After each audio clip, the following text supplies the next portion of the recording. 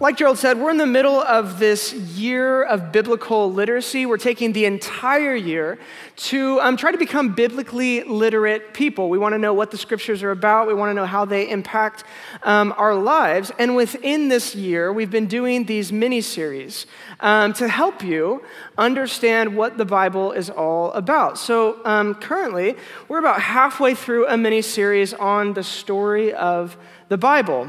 We believe that the Bible tells one really long but united story, and we want you to know what it is. So when we opened up the series, Josh Porter, if you remember, talked about the kingdom beginning, that God creates this kingdom, and he dwells there with people. He gives humans a job to create culture within this kingdom.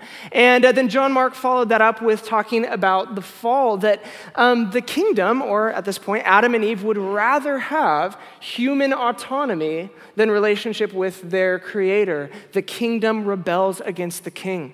Chapter 3 of the story is the story of Israel. And Dave Lomas did a great job last week talking about how God doesn't put his creation at arm's length, but he actually wants to use his creation to redeem his creation. And so he invites Israel into the story, and the kingdom begins again. And so this week, the next chapter in that story is the king brings the kingdom. So tonight we're going to talk about Jesus. So Gospel of Mark, chapter 1, verse 14, it says this. After John was put in prison, Jesus went into Galilee proclaiming the good news of God. The time has come, he said. The kingdom of God has come near. Repent and believe the good news. In political science, and maybe if you studied this before, you know about this theory, but there's kind of this theory that there is a hard world and there is a soft world, and that these are very different from each other. Most of us, when we grew up as kids, we lived in what would be called the soft world, because the adults around us and in our lives programmed our world to appear friendly and kind. I think of my wife, who is a nanny. She nannies these 3 boys. And I'll ask her, okay, so what did you do today? Tell me about your day. And she's like, well, we went to the zoo. And after hanging out at the zoo for a little while, we went and we got hot chocolate. And then after getting hot chocolate, we went to the Children's Museum. And we're like, wait, you went to 2 in one day? Now, I have heard that it has been done by some very rare form of nanny out there, the trifecta. The zoo, the Children's Museum, and OMSI. It's happened. I've heard of it. So my wife's entire job, she exists to her employer to make the world for these boys appear friendly, kind, and most importantly, fun. Her whole job, she gets a paycheck to make sure that these boys have a good day. But at some point, all of us, and many of you guys are in the middle of this happens normally around 18 to 25 years old, we transfer from the soft world into the hard world. I have a story about Airbnb. I'm going to share it. If you were here last week, Airbnb is getting the worst name at this church, and my apologies to them, but it's tough. So when my wife and I booked our honeymoon a couple years back, we book our honeymoon and we think, Airbnb in Bali. Yes, that's going to be awesome. We're adventurers. We're totally hip. We're young. The problem is, all of y'all who are like, hashtag adventure, that's just not me. I don't want to do that. I'd rather, read a book or watch a movie, or I go up on a walk in Washington Park and I'm like, that was an adventure. So we show up in Bali at like 16 hours of flying later. And we get to our house, and we didn't know this because Airbnb doesn't say, oh, by the way, it comes with this, nice Hindu temple next door. There's a Hindu temple next door. And it wouldn't be that big of a deal, it's not too big of a deal, except for the fact that we had an actual demonic encounter 3 nights in. And so I'll never forget, this is our honeymoon. They're 3 nights into marriage, and there's a demon shaking the doors and banging on the doors. And I wake up, it's 3 a.m. I'm like, this is the most scared I have ever been in my entire life. And I'm like, I am in Bali. I am responsible for this this woman. And if it was a bunch of my guys, we could like take this dude on who's out there. But this is my wife, and she's scrappy, but she is actually incredibly scrappy. But so I'm terrified, let alone, not only that, there's cockroaches everywhere that are like singing us to sleep. The sheets are wet, the air conditioner's like kind of broken. You know, at some point you transfer into this world where you go, this is the world that I live in. I looked up in my news app this week, I was looking through it. Here's just some headlines from the news this week. Osama bin Laden's will was released Tuesday to the tune of $29 million, all of which he asked in his will to be used for jihad. The EPA is yet again trying to pull another pesticide from the market. Refugees in New York say that the school district is blocking them from going to school. Welcome to the U.S. And the UN is going to vote on new sanctions against North Korea. All of these things in our world are happening within the context of a nation trying to decide who's going to lead us within the presidential race. We live as human beings in the hard world. And when people find themselves in that hard world, especially when it's chaotic, they long for a strong leader.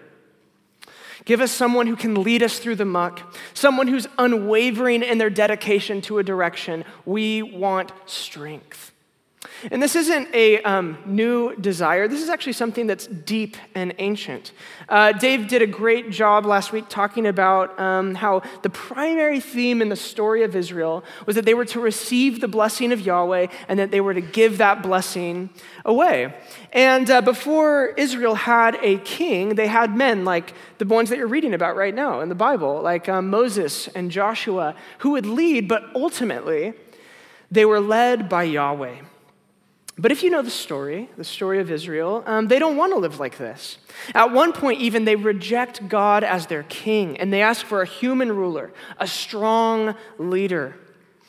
And it's not too hard to blame them, to be honest. You know, they've gone from exile to freedom to another exile. We don't really understand that word exile. It would be like going from slavery to you're liberated and you're free to, sorry, you're enslaved again. It would be exhausting. As we get closer in history to the time of Jesus, they're released from their latest captivity from the Babylonians. And so you can imagine some of them begin making their way back to their desolate and ruined city, Jerusalem. And the only modern image that might come close to capturing what the state of Israel was like right before the time of Jesus is that of a refugee family. Many families in Israel could have looked something like this. These are Syrian refugees. Photo was probably taken within the last couple years. And I want you to just pause for a moment. And I want you to think about what the stories of these people could be. You know, the people that they've lost, the friends and family that they've seen killed or starved to death. The home that they left behind that's probably broken down. The bank account that's drained. The economy that just isn't there anymore. This is their reality. And sometimes when we see a photo or we read stories in the Bible, we fail to realize that these people are the same as us. They too are filled with passions. They too are filled with desires, with fears, and with hopes. And so you can imagine, you can take the photo down, but you can imagine this intense tension in which the people of Israel are living in. Their world has proven to be incredibly hard, and they want a strong leader. They want a champion, someone who will lead the charge against their newest oppressors, the Romans. And lo and behold, here comes Jesus, right? He comes onto the scene, and what does he say? The time has come. The kingdom of God has come near. Can you imagine what that would feel hearing that? The kingdom is coming back. Repent and believe the good news. Now, immediately, if you were an Israelite, you would think of Daniel 2. Because Daniel 2 is that prophetic moment. They say there's a Messiah who's coming for you. He's going to restore the kingdom of Israel. He's going to get rid of the bad guys. And so you think the kingdom is coming, but then Jesus says, repent. And who is he saying repent to? Not the bad guys, not the Romans. He's saying it to the Israelites. Repent. What? In Jesus, God is not stomping the bad guys so Israel can live well. He's calling Israel to repent and to join in the kingdom project. So what does this mean? Well, firstly, I think that the message of Jesus when he says the kingdom of God has come, repent and believe the good news, I think firstly is that there's a new way to live. Another way to translate repent and believe is give up your agenda and trust me for mine. And so Jesus spends the bulk of his time with humanity showing us his agenda. And what is he doing? He's calling Israel to repent, to reconnect with their Creator, to live into the covenant. He's healing people. We have stories of him actually healing people. He's forgiving people. He's saying your sins, it's like no more. You're free. And for a people who are longing for a kingdom, he's sharing subversive stories about the kingdom, showing them just how different it is than the one that they currently live in. He says things like this: the kingdom of God is like getting a day's wage for only an hour of work. The kingdom of God is like finding buried treasure in a field that everybody has forgotten. The kingdom of God is like a camel climbing through the eye of a needle. It seems impossible, but with God it's possible. The kingdom is here. It's in your midst, but it's also coming. These metaphors, these stories are little shimmering windows that show us what we never thought possible in our world. Forgiveness, blessing, placing value on those who are deemed worthless, and getting our motives purified. One of my favorite poets, if not my favorite poet, Christian Wyman, says this: Christ speaks in stories as a way of preparing his followers to stake their lives on a story. Because existence is not a puzzle to be solved, but a narrative to be inherited. And undergone and transformed person by person. These stories, they're not just niceties, they're a way of planting an entirely new culture on earth. They're the seminal refrains that will change reality forever. Jesus' agenda is one that changes the heart. It changes your body, your physicality. It's a renovation of humanity that finds its root in returning humanity back to covenant with the Creator. Now, we get that, and we see the kingdom, and we talk a lot about this at this church, about the kingdom of God. And to be honest, it's all super nice. The kingdom sounds great. It makes a ton of sense. It's awesome. But hang on, just because you tell stories about something, does that make it come true? For the kingdom to take root, there must be a king. And so secondly, I think what Jesus is saying is there's a new way to live, and that Jesus is the king over this kingdom. You see, the world cannot simply be changed by a new teaching, and Jesus knows this. So instead of going after the Romans, instead of gathering the Israelites to him and saying, all right, here's our new warfare strategy. If you flank that way and you cut that way, he doesn't do any of that. We never see him doing that. Jesus goes after what is really stepping on humanity's throat: sin, death, and the king of this world, Satan. For a kingdom of forgiveness to begin, the brokenness of humanity has to be dealt with. And the king of this world must be disposed of. This is what we have seen from the beginning, and you all remember this. Remember Genesis chapter 3. What happens in Genesis chapter 3? Adam and Eve, what do they choose? We would rather have autonomy. We would rather decide what is good and what is evil than have a relationship with you. They sin against God. That's the core of their sin. They sin against him. And what does God do? He doesn't go, oh my gosh, I'm so offended by the way that you have behaved. You have broken my good creation. You've ruined everything. No, he comes near and he whispers these prophetic words over them. He says, one day, though you have found yourself in the situation you're in, one day there will be a man who is bruised by the enemy, who's wounded by the enemy, but he will crush the head of the serpent and begin to reverse the curse forever. And this is the problem that Jews have with Jesus, is it not? See, every good Israelite, they know anyone hanged on a cross is cursed by God. It says so in the Torah. And so, case closed. They look at Jesus. He was hanged on a cross. He must be cursed by God. But what they never understood, what they could just never imagine, was just how far their God was willing to go for them. Jesus' message to us is that he has become a curse, that we might be a blessing, restoring us to the calling that God has had on humanity since his conversation with Abraham in Genesis chapter 12. Now, normally, if Jesus is a king, normally at a king's coronation, a herald will proclaim who this man is, why he's great. He'll sit upon some exalted throne, and a crown will be placed on his head. I want to show you a photo. This is the coronation of Napoleon.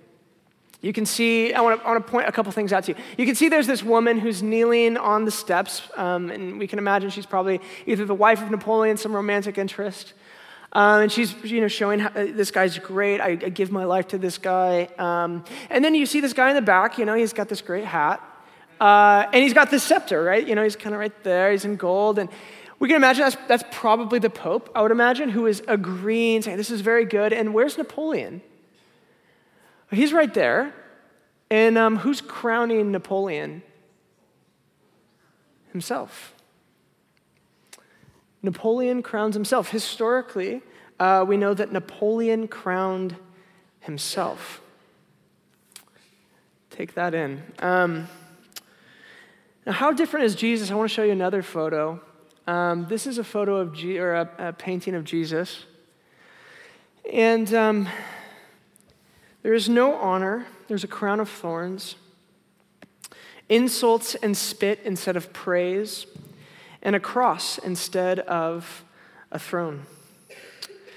And yet the great irony of all of this is that Jesus himself said this: if the Son of Man be lifted up, he will draw all people to himself. And that is why the coronation of Jesus as king over all the world is paradoxically his exaltation on the cross. Jesus becomes a king not in the self-absorbed way of Napoleon, but because he's the only one who's willing to give everything to break the curse of Satan and employ us into the kingdom of blessing. Now, obviously, if you know the story of Israel, they reject this wounded healer. They reject Jesus. The idea of a king who dies had never crossed the minds of the Israelites. The problem for an Israelite is that they just simply don't want to forgive. They just simply don't need stories. They don't want parables. And they certainly don't want a king who isn't going to fight Rome. And one of the most profoundly ironic ironic moments in the gospel, we find out that they would rather have this terrorist named Barabbas released to them instead of Jesus. Because at least he's willing to do something against the oppressors. But to be honest, I don't think we can simply point, as we sit here, thousands of years later, and we open up these stories and we read about them, we can't, as 21st century people, just point the finger at Israel and say, oh, they got it so wrong. Because in a sense, I think that we choose ourselves over Jesus all the time when our lives are filled with any level of uncertainty. When we lose trust in Jesus, we simply elect a new king over our lives with the hopes that maybe this new kingdom will enjoy it a little bit more than Jesus' kingdom. It could be a job offer that's going to release you from the horrors of your current workplace, a new kingdom. Or a political party or a candidate who's finally going to get it right. America is going to get right again. It could be a pastor or a new church who you finally think, oh, finally I'm going to go to this place and they're going to really take care of me. Because that last place, oh, they didn't get it. That's not going to be Bridgetown. Sorry, guys. Or a new love interest, right? Someone who promises fidelity, unlike the last guy. The danger is that we too will miss Jesus and his kingdom if we have the wrong idea of who the kingdom should be and what the kingdom should be like. And so I think the question for us tonight is, how do we receive the king and his kingdom? How do we receive the king and his kingdom? So 2 thoughts tonight, 2 takeaways tonight. First is this: we reject any other king but Jesus. We actively reject any other king but Jesus. If you know me well, chances are pretty good that in our conversations that we've had, Kurt Vonnegut has probably been brought up at least like one time. I love Kurt Vonnegut. And if you haven't read Kurt Vonnegut, you totally should. He's vulgar, he's rude, he's crass, he's funny, and he just tells the truth. He tells the truth so well.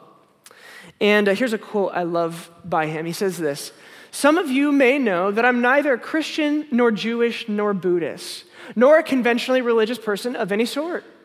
I am a humanist, which means in part that I've tried to behave decently without any expectation of rewards or punishments after I'm dead.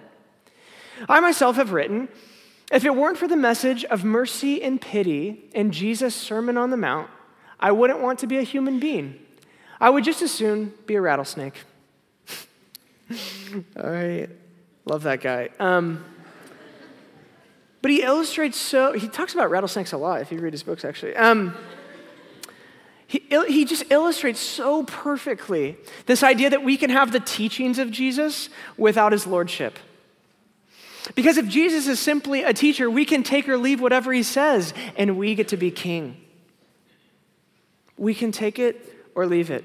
We love to call the shots. We love to decide where we're going to go, who we're going to go with, what we're going to buy, and everything else. The dominant metaphor for the way that all of us in this room, whether you know it or not, the dominant metaphor for the way in which we see our lives is that of a project. We're projects. Project me. I want to purchase these jeans because of the way that they're going to make my project look. I want to play this sport because of what it says about me. I want to date this person because they're attractive and funny, and as I continue to build myself, I'm going to need somebody like that at my side. I want to drive this car or live in this neighborhood because in the end, it's all about building Project Me. And it's hard because if you've been around the church for any length of time, you've probably seen how the gospel that we often preach with our lives as Christians is one that says, Jesus came to help your project. We think, when we talk about the prosperity gospel, we think that it's something that is preached by people on TV, not by us. But I think we need to check ourselves. Mark Sayers, he says this: "We subtly imbibe the implicit prosperity gospel through consumerism and advertising." I think we all get that. But also through viewing the lives of other Christians who seem to lead amazing, meaningful, pleasure-filled lives. We only have to trawl through our Instagram feeds to find pastors, believing musicians, artists, authors, and activists who seem to live incredible lives.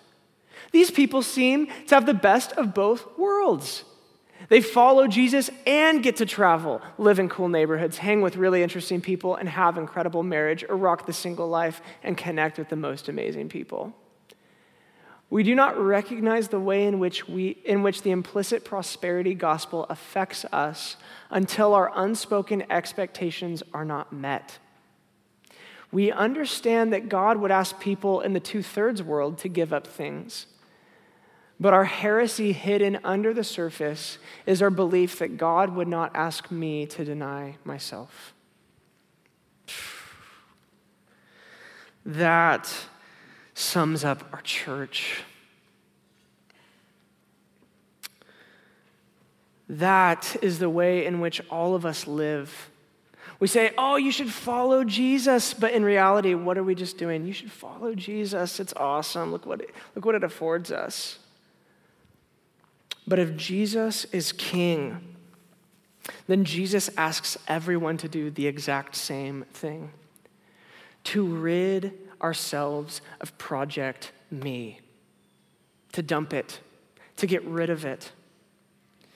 Here's how it's going for me. I feel like I share something along these lines every time I preach. And this dude one time came up to me after preaching. He said, hey, listen, if you want to be a better preacher, you're going to need some better stories. I'm like, okay. All right, bud. Thanks. Looking forward to your sermon next week. But I don't know, I wrestle with this. It's probably because I'm 25 and I'm young, but I really care what people think about me. And I look, I'm saying this to a room full of people. You dress the way, look at how you dressed. You care what people think about you too. But, I really do care what people think about me. And it's one of those things that I'm just wrestling with because I feel like this is what God is telling me. He's saying, Alex, you can't put people's opinions of you higher than my opinion of you. You just can't do that. Because when you do that, what you're in effect doing is you're taking me off the throne and you're saying that these people matter more to you than I do. My opinion of you has to matter more. And I see you as a son. And there's nothing that you could do that would give you a better position in my house. You're my son. And I love you. And yet, time and time again, I wake up and I go, oh, I hope this person likes me. I hope they're not mad at me. I don't know. Maybe you've been there. I wrestle with this. In a church with this many people, when I stand up here, I don't know more than half of you. And you have an opinion formed about me. And you know what? Sometimes I go home and I go to sleep and I go, I bet there's somebody at that church who doesn't like me. There's probably someone. This is like my deep. This is my deep issues. I'm bringing these before the Lord because you know what he says? He says, I have to be king over your life. And when you let other people be king over your life or you become the king over your life, I don't get to be. There is only room for one king. And we must, as followers of Jesus, we reject the desire to be like Napoleon. We will not crown ourselves. And that is an active thing that we participate in. Secondly, the second thing is we join the project of the kingdom. We join the project of the kingdom. The truth is that making Jesus your king, when you do that, it will not bring you back into the soft world. Instead, Jesus will teach you how to live redemptively in the world that you have. And so how do we live? How should we live? What do we learn from Jesus? Well, I think firstly, we model our lives after Rabbi Jesus. We become his disciples. One of my favorite quotes about the brokenness of this world comes from a philosopher named Cornelius Plantinga. He says this, all shots are return fire. And the idea that he's getting at is that it is incredibly difficult to find out who hit who first, and who swore at who first, and who shot first. Humanity lives in this perpetual cycle of hitting back. About a year ago, I went to Israel with Bethany and with Gerald. It was awesome, but we went with this conservative lobbyist group from Washington, D.C., and their whole goal was hey, guys, Israel is awesome. They're the best. Check out Israel, eat their food, enjoy their culture, and you know what? Israel's lives would be a lot better if it wasn't for those pesky Palestinians. They're always doing weird things and they're always ruining things. And so, gosh, you guys, when you go home, you should vote in ways that are pro-Israel. And so I was like, we got this early on in the trip. We're like, huh? Because when you go to Israel, I remember having lunch with a couple of Palestinian guys and having lunch with some Israeli guys. And here's what you get. Well, we hate them because they own our water supply and they own our electricity. And we hate them because they come over here on buses and they blow up our kids. And well, we hate them because they come and they pull people out of their beds and they arrest them and we don't see them again. And we hate them because they're constantly launching bombs at us. Back and forth, back and forth. And everybody wants to have an opinion, Israel or Palestine. Oh, you love Israel? How could any liberal-minded person who actually cares about humanity love Israel? Oh, you love Palestine? Do you not realize that they're all terrorists? And here's the reality, is that all shots are return fire. There's a perpetual cycle of hitting back. But for us to be members of the kingdom of God, we must live like him. And on the cross, we see our King would rather be hit and forgive than to get back at someone. He would rather overcome evil with good. Because when that happens, the cycle breaks. When someone forgives, the cycle breaks. And so as disciples to our rabbi, we mimic Christ in overcoming evil with good. This is the engine of the kingdom of God. This is how it actually works. This is how it actually goes. I want to show you guys a picture. Some of you, right off the bat, you know who that is. And some of you are probably angry that I'm even showing his picture in a church. Some of you don't know who this is, or you need your memory jogged. About a year ago, this is Dylan Broof. He walked into a church in Charleston, South Carolina, primarily a black church, and he sat down with them while they prayed, while they read from the scriptures. And after a period of time, he pulled out a gun and he shot them, and he killed many of them. And it's just horrific. You know, later on we go to find that he is a proclaimed white supremacist, and what is wrong with the world in his mind is people who are black. Roxane Gay, who is a New York Times columnist, she wrote this piece for the New York Times called "Why I Can't Forgive Dylan Roof." This is what she says in it. She says, "My lack of forgiveness serves as a reminder that there are some acts that are so terrible, we should recognize them as such. We should recognize them as beyond forgiving." Probably a sentiment that was shared by many. But I don't know if you know this, the way that the story actually played out, but the families of the slain actually went and visited him in prison. Said, "No, we want to meet him." And they go to this prison, they visit with him, and this is what they say. One of them said, "I will never be able to hold her again, but I forgive you."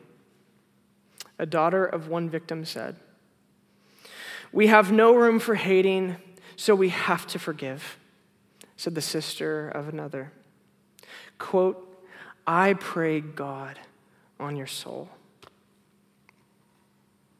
That is chilling. Why is that chilling? Why do you feel the way that you do right now? That is the feeling that you get when you see the kingdom of God actually work. Now, some of you may say, "Oh my gosh, how impractical, how unrealistic. How could you do that? They must have just been doing that for publicity." Like, I agree with the First Lady. I agree with Roxane. And your alarm is appropriate. If you are not alarmed when you take a hard look at Jesus and his demands on your life, then you must not be taking him seriously.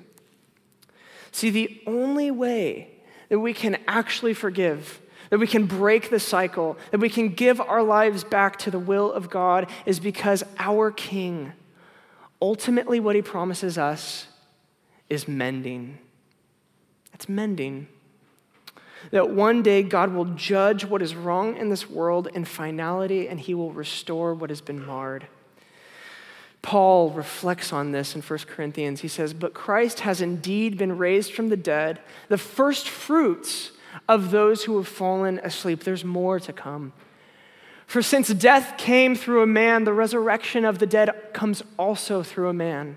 For as in Adam all die, so in Christ all will be made alive." Another one of my favorite authors, Francis Spufford, he says this, "I don't care about heaven. I need the promise of mending."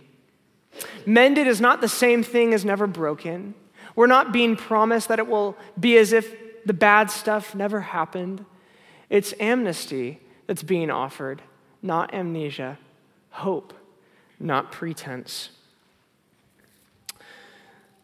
The absolute most amazing part of the story of Jesus is that he promises us what no prophet, no religion, no God has ever dared to promise before. That all will be made right. That all of this that we're living in, this incredibly hard world, that it will be mended. That we won't escape the world as though we're leaving some elementary step in humanity's eternal journey as we get on to our celestial kingdom. No, that is not the story of the scriptures. Jesus is coming back to judge, and he's coming back to mend the world that we have. Reflecting on the hard world and what the kingdom of God does to it, this Eastern Orthodox theologian named David Bentley Hart, this is what he says. It's a long quote, but I'd really encourage you to pay attention. As for comfort when we seek it, I can imagine none greater than the happy knowledge that when I see the death of a child, I do not see the face of God, but the face of his enemy. It is not a faith that would necessarily satisfy everyone, but neither is it one in which arguments can defeat, for it has set us free from optimism and taught us hope instead. We can rejoice that we are saved not through the imminent mechanisms of history and nature, but by grace.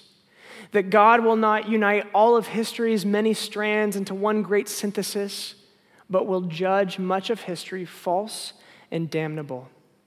That he will not simply reveal the sublime logic of fallen nature, but will strike off the fetters in which creation languishes. And that rather than showing us how the tears of a small girl suffering in the dark were necessary for the building of the kingdom, he will instead raise her up and wipe away all tears from her eyes, and there shall be no more death, nor sorrow, nor crying, nor any more pain. For the former things will have passed away, and he that sits upon the throne will say, Behold, I make all things new. There's a story in the book of Joshua that maybe you read this morning about Achan. And as I read this story about Achan, it's a sad story. I mean, this guy, obviously enticed by the treasure of Jericho, steals it. When God said to put it in his temple, he takes it for himself out of personal gain. And when he's found out, he fully confesses. I was thinking about Achan, man, he fully confesses. He says, this is my sin. This is what I've done. I've disobeyed Yahweh. He knows what he's done. But God is a judge. And God judges this man. He says, no, stone him and burn him to death, him and his family. And so they take him to this place called the Valley of Achor, the Valley of Trouble is what that translates to. And they kill him for what he did. There's a lot of stories in the Old Testament like that are disturbing. But what we have witnessed tonight in Jesus is that judge who judged Achan, he has not remained simply a judge, but he has also become the justifier. That he is the one who's willing to enter, he's the one who's willing to get his hands dirty, to enter into our story, to take on the baggage, to live in the hard world, to become a curse that we might be a blessing. He takes within himself the penalty that we are due, that we might be a blessing and members of his kingdom. Do you see the love? Do you see this God? So the question I think that stands before each of you tonight is, what part of Project Me do you need to get rid of? Where is Project Me still playing into your life? Where are you still on the throne? And secondly, what part of the project of the kingdom of God do you need to take up? Have you embraced the King and his forgiveness and his love for you? Maybe you're sitting here and you haven't. Man, it is forgiveness that is offered to you. It is him taking on penalty that you might be free. That's what's offered. Have you repented and believed? This is one of those things we think that we repent and then we believe and then we're in the kingdom. But no, life in the kingdom is a continual repenting and believing. Me repenting of God, I repent that I value other people's opinion more than yours. And I believe that you matter more and that you are my king. It's continual. But I think one really practical way to end is by just simply asking the question, who do you need to forgive tonight? You have been forgiven. You have been pardoned. Who do you need to forgive right now? There's a face that's coming into your mind right now. There's someone, there's a name. It could have been somebody that I thought I already forgot. I thought I forgave them. Forgiveness is this thing that we practice it every day. I wake up, I'm choosing to forgive that person. Who do you need to forgive? Let's go ahead and stand together. The worship team's going to come up. We're just going to take, I believe that God's been speaking to you throughout this message as we open the scriptures, as we talk about his son Jesus, through all of this. But as we ask those questions, what part of your project do you need to drop? What part of his project do you need to pick up? Who do you need to forgive? Have you really realized the grace that God has for you? Are you living in that he would rather have pain afflicted to him than to you? Just want to create some space for a moment just to be quiet. So let's do that. You can sit. I guess if you want to, you can hold your hands open. You can do whatever you need to do, but we're just going to be quiet for a little bit. And Holy Spirit, I just ask that you'd speak to us.